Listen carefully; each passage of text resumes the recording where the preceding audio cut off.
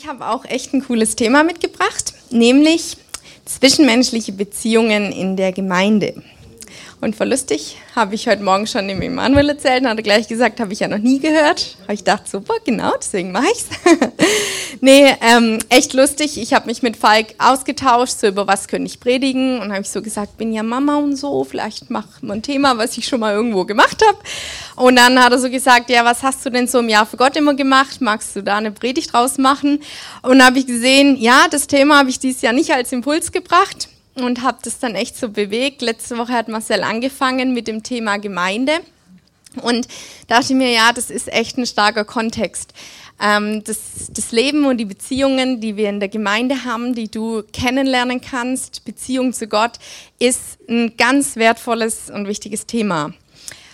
Und jeder von uns lebt in Beziehung die ganze Zeit, bewusst oder unbewusst, aktiv oder passiv. Und wir sind damit alle im Leben konfrontiert, auf gute und manchmal herausfordernde Weisen.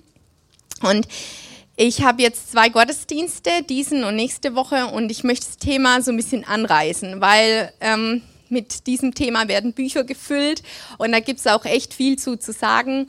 Und deshalb gebe ich so eine Anregung und der Heilige Geist darf das Thema dann weiter in dir bewegen und weiter zu dir sprechen und Raum haben. Und ihr bekommt jetzt einfach einen starken Impuls von dem, was mich dazu bewegt. Heute möchte ich anfangen, so ein bisschen dir die Grundlage zu zeigen, warum, wie kannst du überhaupt Beziehung bauen. Und nächste Woche soll es dann ein bisschen praktischer werden. Da möchte ich dann auch von mir noch ein paar Beispiele bringen. Und deshalb sollst du nächste Woche unbedingt da sein. Genau. Es geht heute um die Grundlagen, dass einfach dein Bild von Beziehungen wirklich durch Gott geprägt und reformiert werden kann. Es geht darum, dass du wirklich fähig gemacht bist, durch Jesus Beziehung zu leben. Du bist fähig für Beziehung. Und es geht darum, dass wir als Gemeinde da auch miteinander auf dem Weg sind. Fangen wir mal an. Ach ja, ich habe eine PowerPoint mitgebracht, weil ich dachte mir, dann könnt ihr mir auf jeden Fall folgen, wenn ihr hier immer seht, wo ich gerade bin. Und ich finde es immer ganz cool, so ein bisschen mitlesen zu können. Es sind nur die Stichpunkte, also hier bin ich, aber ihr könnt ein bisschen gucken, das ist ganz gut. Wenn wir mal schauen, was ist denn überhaupt die Grundlage für das Thema zwischenmenschlich Beziehung zu leben? Ist natürlich Jesus. Jesus als Person ist Gott, der sich vollkommen zeigt durch das, wie Jesus hier auf der Erde gelebt hat. Und wirklich auch die Grundlage, was Gott für dich getan hat. Das Evangelium und das Werk von Jesus ist die Botschaft, die dich freisetzt und die Wahrheit, die dich freisetzt, überhaupt in Beziehung zu leben. Und es ist dann auch deine Beziehung zu Gott, die dir einfach hilft, in Beziehung zu leben und Beziehung kennenzulernen. Das Evangelium bedeutet, dass Jesus hat für dich wirklich den Tod auf sich genommen. Deine alte Natur ist mit ihm gestorben am Kreuz. Er ist auferstanden, hat dich durch deinen Glauben dadurch gerecht gemacht und dadurch empfängst du Gottes Natur. Durch dein Glauben an das Werk von Jesus empfängst du die Natur Gottes. Und es ist wie so ein Samen, der in dich gelegt wurde und in dem schon alles drinsteckt, was Gott ist. In dem alles drinsteckt von seiner Natur. Das ist in deinen Geist gegeben. Und wenn wir da mal drauf schauen, Gottes Natur, was steckt denn da drin? Dann steckt in Gottes Natur all diese Eigenschaften, die so wertvoll sind für Beziehungen. Vertrauen, Treue, Ehrlichkeit, ein Miteinander, Freude. All diese Eigenschaften sind in Gottes Natur und sie sind in dir. In Gottes Natur liegt Vaterschaft, liegt Sohn zu sein, Mutter zu sein, Tochter zu sein, Opa, Oma, Freund, Liebhaber, Gefährte, Arbeitskollege. All diese Wesen von Personen, von Miteinander liegt in Gottes Natur und das ist in dir. Das ist in dir, das ist das Evangelium und das ist die Auswirkung von deinem Glauben an das Werk von Jesus. Und damit fehlt dir auch schon jegliche Ausrede, nicht Beziehungen leben zu können, denn du bist fähig gemacht, weil Gottes Natur in dir ist, weil all die Eigenschaften in dir sind. Und ich sage, das ist wie so ein Same, weil manchmal erleben wir das, dass dieser Same noch nicht so wirklich aufgegangen ist, aber er ist da und er kann aufgehen und er liegt schon in dir. Und da kann ich dir sagen, du bist fähig, egal was du erlebt hast, egal wie verletzt du bist, egal wie geprägt du bist, egal was du bisher geglaubt und gelebt hast, weil Gottes Natur in dich gegeben ist, bist du fähig gemacht. Und so kannst du als neue Schöpfung Gott kennenlernen. Du kannst ihn kennenlernen als Gott und als Vater und du kannst kennenlernen, wie er in Beziehung zu dir ist. Und dass wir erleben, wie treu Gott ist, wie gütig, wie barmherzig, befähigt uns auch in Beziehung zu leben. Und das ist so das, ja, wie Falk jetzt sagen würde, die zwei Seiten der Medaille. Gottes Natur in dir und Gott selbst als Person durch Beziehung zu uns, was uns befähigt, in Beziehung zu leben. Und das ist eine ganz neue Sichtweise, die für dich möglich ist.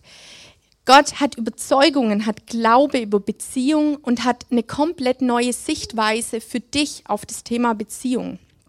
Und ich finde, es gibt da so zwei Gruppen Menschen. Es gibt die, die beziehungsfähig sind und es sind die, die durch das, was sie erlebt haben, echt Herausforderungen haben mit Beziehung oder ja, denen es einfach schwerfällt, Beziehung zu leben. Wenn ich da mal von mir erzählen darf, dann habe ich mich mein ganzes Leben eigentlich für beziehungsfähig gehalten. Für mich hatten Beziehungen schon immer, Freundschaften, zwischenmenschliche Beziehungen schon immer einen hohen Stellenwert. Und wenn ich euch da eine kleine Anekdote erzählen darf aus meinem Leben, Marcel und ich sind schon ganz, ganz viele Jahre befreundet. Manche wissen es vielleicht nicht, wir sind im gleichen Dorf groß geworden und kennen uns schon lang. Und wir hatten viele Jahre eine ganz wertvolle, so ich sage immer kleiner Bruder, große Schwester-Beziehung. Und genau damals, als wir uns mehr angefreundet haben, nachdem sich Marcel zum zweiten Mal bekehrt hat, gell, das ist unser Insider, da ist eine Beziehung zwischen uns entstanden und da habe ich direkt gemerkt, also der ist echt nicht so beziehungsfähig. Und das habe ich ihm dann auch gleich mal gesagt, Marcel, du hörst mir nicht zu, du redest die ganze Zeit, du denkst immer nur an dich und du möchtest auch immer nur das machen, auf was du Lust hast, du bist vollkommen beziehungsunfähig, ist dir das eigentlich klar? So.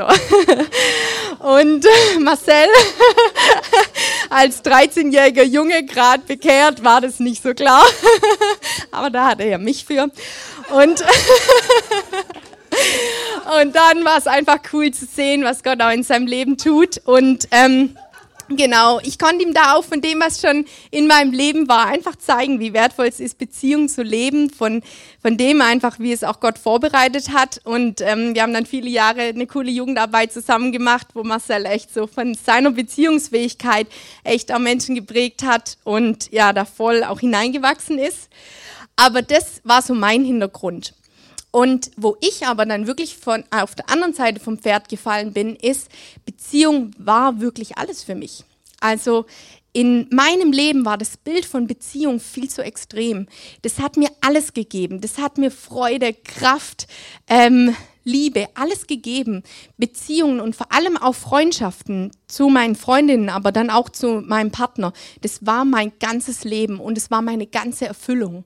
Und da hatte ich ein falsches Bild von Beziehung, weil ich war beziehungsfähig, ich habe das geliebt, aber ich habe alles daraus gezogen. Und da musste mir Gott wirklich auch begegnen. Ich hatte, als ich dann hier nach Fulda gekommen bin, wirklich ein paar starke Monate und echt einen Encounter mit Gott. Ich davon auch frei wurde, dieses falsche Bild auch wirklich loszulassen. Und Gott durfte mir dann aus Beziehung begegnen und mein Bild auch erneuern, dass er es ist, der zuerst meine Bedürfnisse stillt und dass ich aus diesen gestillten Bedürfnissen dann Beziehung leben kann und nicht alles von Menschen erwarte, nicht meine Kraft und meine Freude aus Menschen ziehe oder aus dem, was ich durch Beziehung bekomme, sondern zuerst von Jesus und dann auch geben kann und auch Beziehung leben kann. Und dann kannst du mal gucken, was würdest du sagen? Wo stehst du da? Was bewegt dich da? ja, wie ist das Thema zwischenmenschliche Beziehung, Beziehung allgemein in deinem Leben? Ja, merkst du so, hey, ja, Beziehung, da habe ich echt eine Offenbarung, das liebe ich und ja, da habe ich auch schon ein ganz tolles Bild von Gott.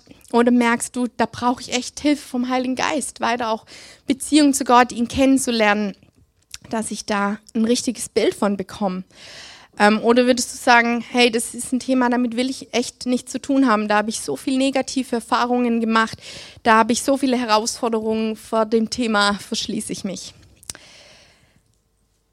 Ja, beziehungsfähig zu werden, ist durch die Gemeinde möglich, ist durch andere Menschen möglich, durch andere Christen möglich. Und manchmal herausfordernd, mit anderen Menschen zu tun zu haben, in Beziehung zu sein, aber das ist auch gut. Und das brauchen wir auch, um hineinzuwachsen, Beziehung zu leben. Wenn wir mal auf Jesus schauen, dann sehen wir an ihm wirklich, wie Gott ist. Und wir sehen an ihm, wie Gott sich auch Beziehung gedacht hat, was Gottes Bild von Beziehung und von Leben miteinander ist. Und ich möchte euch da einladen, uns ja, das wirklich auch mal anzuschauen und zu bewegen, wie war denn Jesus als Mensch und wie hat er Beziehung gelebt. Wir lernen Gott durch Jesus kennen und darum schauen wir auch mal ganz konkret auf das Leben von Jesus. Ich habe das mal so bewegt und habe mir so versucht, Jesus vorzustellen, wie er denn ganz praktisch gelebt hat. Und wenn ich ihn dann so vor mir sehe als Sohn von Maria und Josef, dann bewegt mich das so, wow, wie war er wohl? Wie war er wohl zu seinen Eltern? Wie ist er wohl mit ihnen umgegangen? Und mich hat dann eine Stelle total tief berührt, wo Jesus am Kreuz ist und er sagt im Sterben noch zu Johannes, kümmere dich um meine Mutter. Da dachte ich mir, wow, das ist so menschlich, das ist so stark, was für eine Beziehung da war, dass ihm sogar in seinem Leiden und in seinem Tod sieht er seine Mutter und nimmt sie wahr und ja, handelt aus Beziehung zu ihr und aus Liebe zu ihr. Habe ich überlegt, ja, Jesus hatte auch Geschwister, Brüder, Schwestern, wie ist er wohl mit ihnen umgegangen? Wie war er so als Bruder? Wie war er als Freund? Wie war er als Schüler? Wie war er zu seinen Lehrern in Beziehung? Er hat gearbeitet als Zimmermann, vielleicht hatte er Arbeitskollegen. Wie ist er wohl mit ihnen umgegangen? Wie war er? Er hat später das Geschäft, die Zimmerei von seinem Vater übernommen. Da war er sicher auch Chef von Angestellten. Wie war er wohl? Wie ist er mit ihnen umgegangen? Er war dann später Rabbi, Leiter, Lehrer. Menschen sind ihm gefolgt. Und er hat als Sohn Gottes uns so gezeigt, was Gottes Herz ist. Er hat so viel Mitgefühl für Menschen gezeigt. Er hat so mitgelitten, wenn es Menschen nicht gut ging. Er hatte so einen Eifer, so eine Hingabe. Er war so treu, er war so voller Liebe. Er war voller Hoffnung, er war voller Kraft, voller Autorität. Wenn ich mir so Situationen, wie sie die Bibel beschreibt, vor Augen halte, wie er dann auf Menschen zugegangen ist, Kranke geheilt hat, sicher zugehört hat, wo Menschen ihre Not geschildert haben, wo er auf Menschen zugegangen ist, den Einzelnen gesehen hat. Und all das hat er in einem Kontext von Beziehung getan. Oder auch der Umgang mit seinen Jüngern. Die haben so viele Fehler gemacht, die waren so unvollkommen, die waren teilweise so egoistisch. Und Jesus war die ganze Zeit mit ihnen zusammen und hat sie geleitet, hat sie geführt, versorgt, beschützt, er hat ihnen vergeben, er hat sie sicher auch zurechtgewiesen, er hat zugehört, er hat ihren Fragen Antwort gegeben, er war geduldig, er hat mit ihnen im Alltag gelebt, er hat mit ihnen gefeiert, gegessen, er hat ihnen gedient, er hat nichts von ihnen erwartet, war nicht berechnend, nicht manipulativ. Er war wirklich ein wahrer Freund für sie, ein wahrer Leiter, ein wahrer Hirte. Nimm dir einfach mal so einen Moment, beweg das mal. Wie war denn Jesus? Was bewegt dich? Was begeistert dich an ihm, von dem, wie er in Beziehung gelebt hat, wie er mit Menschen umgegangen ist, wie er selber in all diesen Bereichen war? Und mit diesem Hintergrund kommen wir wieder zurück und dieses Leben ist in dir. Dieser Same, diese Natur ist in dir, ist in dich gelegt. All das, was Jesus gelebt hat, ist wieder in dir, in deinem Geist. Und Du bist dazu befähigt, genau so mit Menschen umzugehen.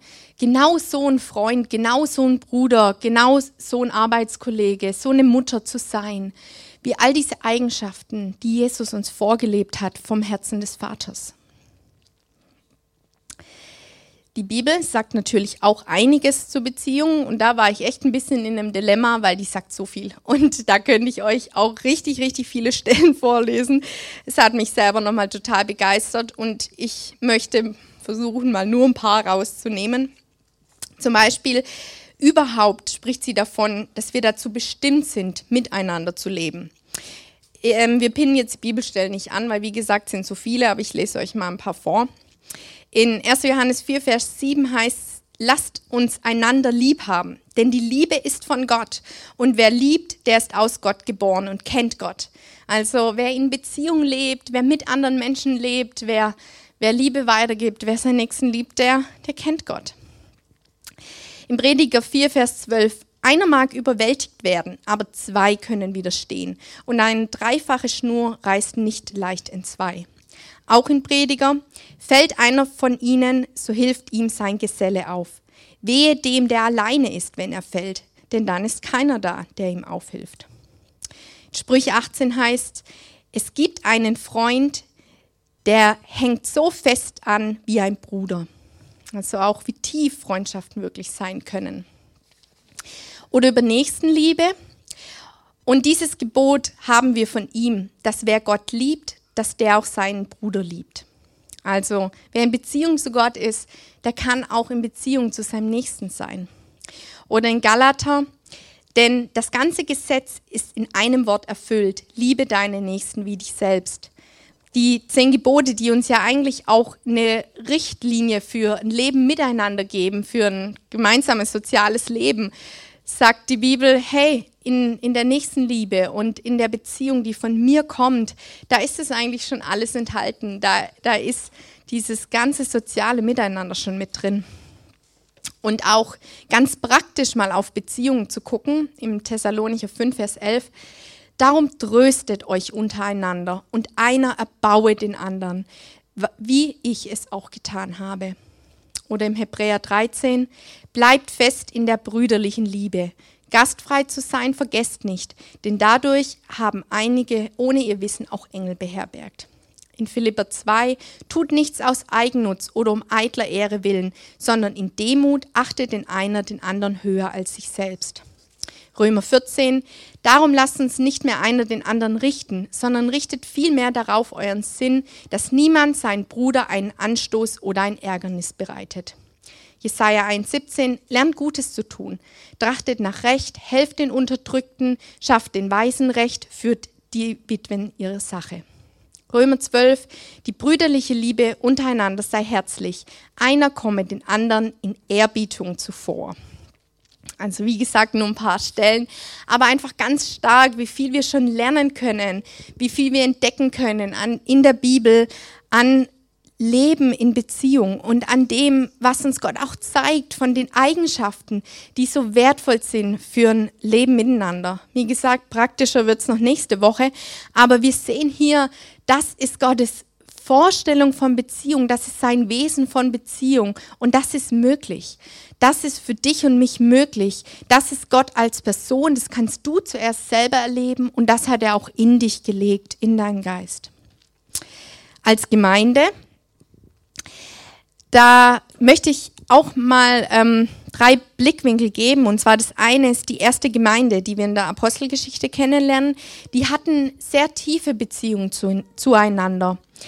Die hatten Beziehungen untereinander, weil sie so viel auch zusammen waren, so sehr auch ihr Leben miteinander geteilt haben. Es gibt Stellen, da heißt, sie waren die ganze Zeit zusammen im Gebet, sie waren tagelang zusammen, haben dem Herrn gesucht. Also klar haben die auch viel gebetet, aber die haben ja auch mal zusammen gegessen. Die haben irgendwann auch mal gesagt, lass uns ein bisschen unterhalten. Und es hat ja auch ein total soziales Leben stattgefunden. Die haben auch dann, als die Gemeinde gewachsen ist, wirklich ein gemeinsames, vielleicht haben sie ein Dorf gemeinsam aufgebaut. Die hatten ein richtig gemeinsames soziales Leben. Die haben sich zum Beispiel um die Witwen gekümmert.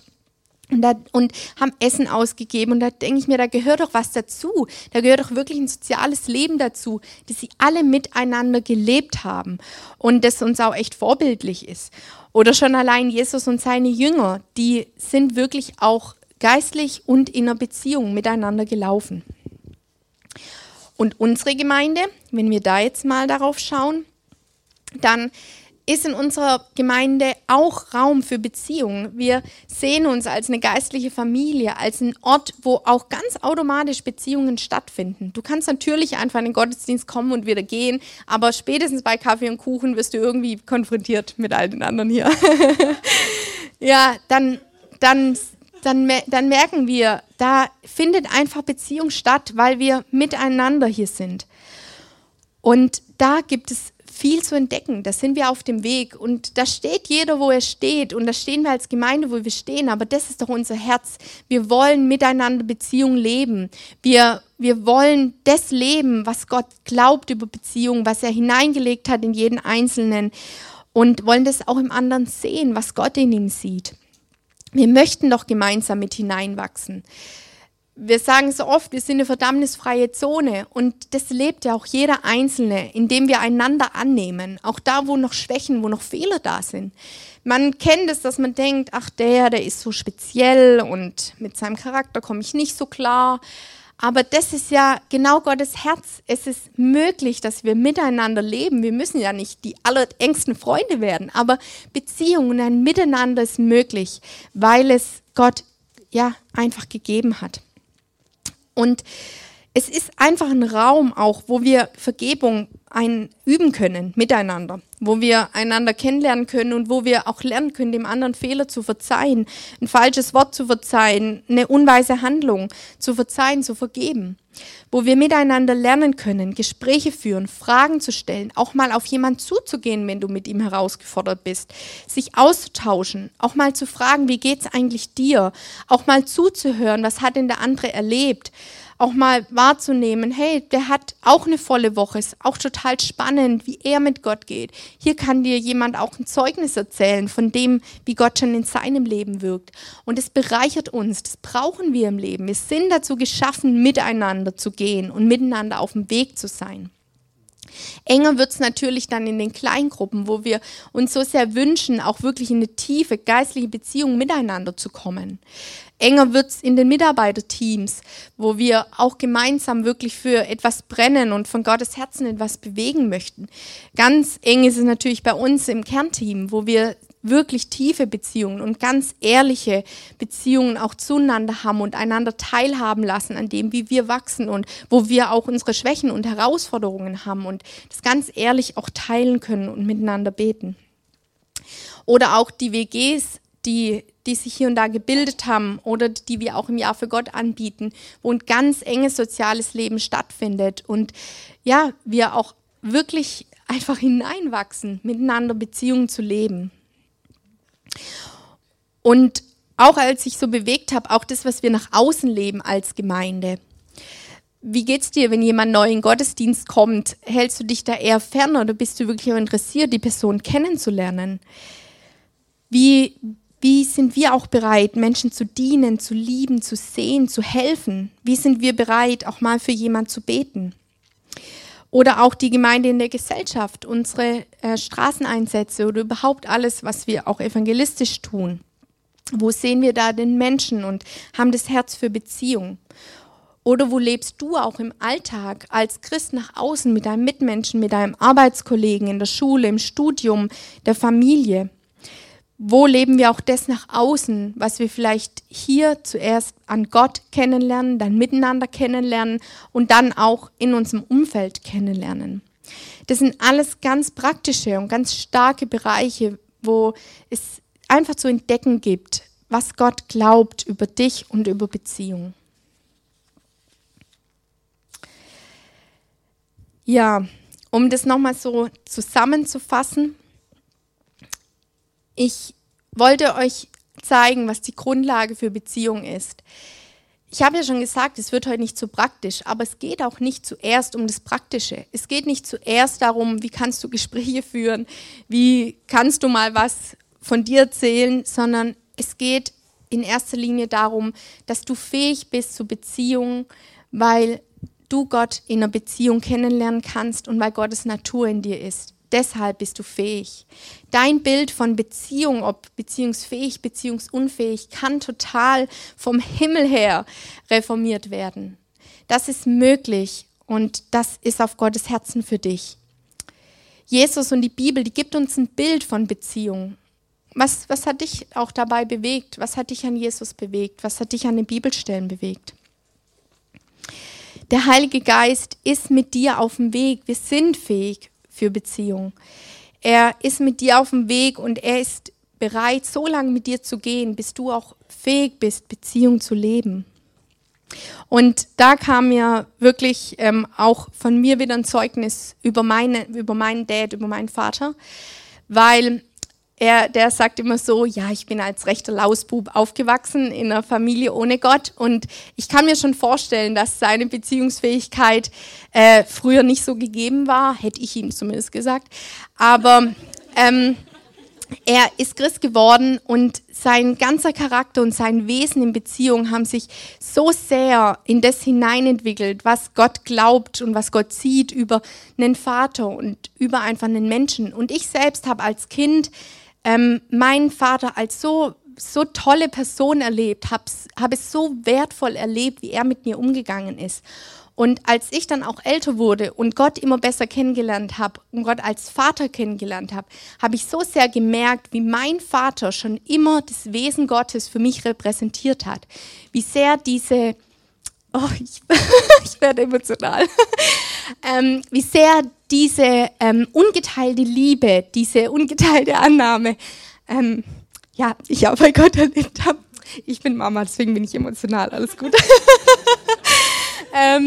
Genau, also und das ist für mich so ein Zeugnis, wenn Menschen beziehungsfähig werden und wenn sie das entdecken, was Gott glaubt über Beziehung, dann repräsentieren sie auch anderen Menschen Gott und dann repräsentieren sie von Gottes Herzen, wer er ist und wer er auch für uns sein möchte. Und das habe ich ganz stark einfach in meinem Leben erlebt. Und das ist auch für dich möglich. Und da sind wir als Gemeinde eben auch ein Ort, wo wir das miteinander lernen möchten und entdecken möchten. Und das sind wir aber auch auf dem Weg, weil da hat jeder von uns noch zu lernen, da haben wir gemeinsam zu lernen und da möchte Gott uns helfen und da möchten wir uns auch einander ermutigen. Und was mein Ziel von der Predigt heute ist, dass du wirklich auch zu der Überzeugung kommst, ich kann Gott selbst kennenlernen und werde dadurch auch Beziehung weiter kennenlernen. Und ich möchte dich ermutigen, dass du diesen Bereich auch für Gott öffnest, dass du sagst, mein ganzes Leben gehört Gott und Gott soll mein Leben führen und leiten und auch diesen Bereich. Auch 100% in diesen Bereich mit hineinkommen. Ne, dieses Bild vom Haus, er kommt in den Gang, in den Flur, ins Wohnzimmer und auch in das Zimmer Beziehung. Auch in das Zimmer miteinander leben, mein Denken über Menschen, meine Schubladenvorstellung, meine Art, mich mitzuteilen, vielleicht noch mein ich-bezogenes Denken im Austausch mit anderen. In all das möchte Gott mit hineinkommen und ich möchte dich ermutigen, dass du ihn hineinlässt und dass du den Heiligen Geist bittest, mit dir auf einen Weg zu gehen, Beziehung kennenzulernen und in diesem Bereich die Führung zu übernehmen, zu sagen, Herr, dieser Bereich gehört dir. Auch, wo es dann ganz praktisch wird, in der Sichtweise anderen Menschen gegenüber, eben unseren Arbeitskollegen, unseren Freunden, den Kleingruppenleiter, dem Pastor und. Auch das, wie wir andere Menschen sehen, Gott mit hineinzulassen und zu entdecken, dass es da ein Erbe gibt, dass das seine Natur, dass da ein Same ist, der wachsen darf, dass da Werte sind, die wir leben können durch Gott und die wir anderen Menschen gegenüber leben können. Und wie ich mehrmals jetzt betont habe, ich möchte dir wirklich zeigen, dass du fähig bist, Beziehung zu leben durch Jesus und durch Gottes Natur, durch die Hilfe des Heiligen Geistes. Und mein Ziel ist, dass ihr auch seht, wir sind gemeinsam auf dem Weg und wir dürfen das auch gemeinsam weiter entdecken. Ja. Nimm dir vielleicht mal einen kurzen Moment und guck mal, was dich so angesprochen hat. Das mache ich immer ja für Gott ganz gern. Was hat euch angesprochen? Aber nimm dir mal kurz einen Moment, beweg mal so, was hat dich denn bewegt in der Predigt? Was nimmst du dir mit? Zu welcher Überzeugung kannst du kommen? Was kannst du für dich persönlich schlussfolgern? Beweg das mal kurz so einen Moment für dich.